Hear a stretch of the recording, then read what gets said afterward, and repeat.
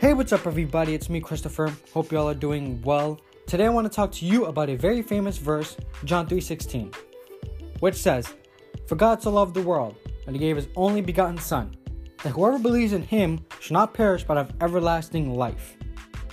Wow, God loved us so much that he sent his one and only Son, right, to die for our sins and then rose again 3 days later, that if we believe in him, we shall not perish but have everlasting life with Jesus in heaven. Wow, that is just amazing.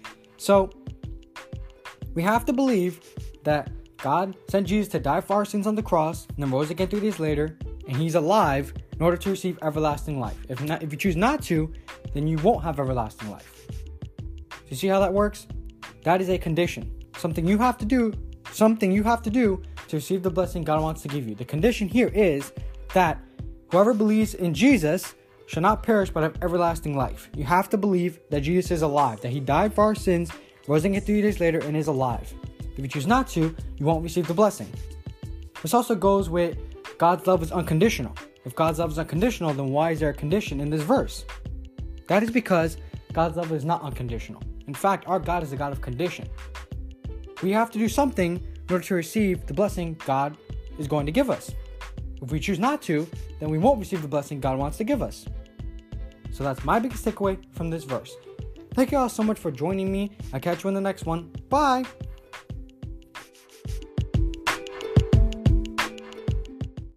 Hi everybody, it's me again. So in the episode I said that God's love is unconditional goes with John 3:16. I meant to say that goes against John 3:16 because a lot of Christians believe that God's love is unconditional, which means that we don't have to do anything to receive it. But that's not true. Our God is a God of condition, and we have to believe in him in order to receive who he is, right? Yes, we don't deserve it. Yes, he gives it to us freely, but we have to do something in order to receive it. Because if not, then what is the point of being a Christian? Or what is the point of obeying God's law if he just gives us everything without us having to do anything? Doesn't make sense. So that's what I meant to say. It goes against John 3:16 because in that verse there is a condition. And so if God's love is unconditional, then why is there a condition in John 3:16? That's what I meant to say. I'm sorry about the mistake. Thank you so much. I'll catch you in the next one. Bye.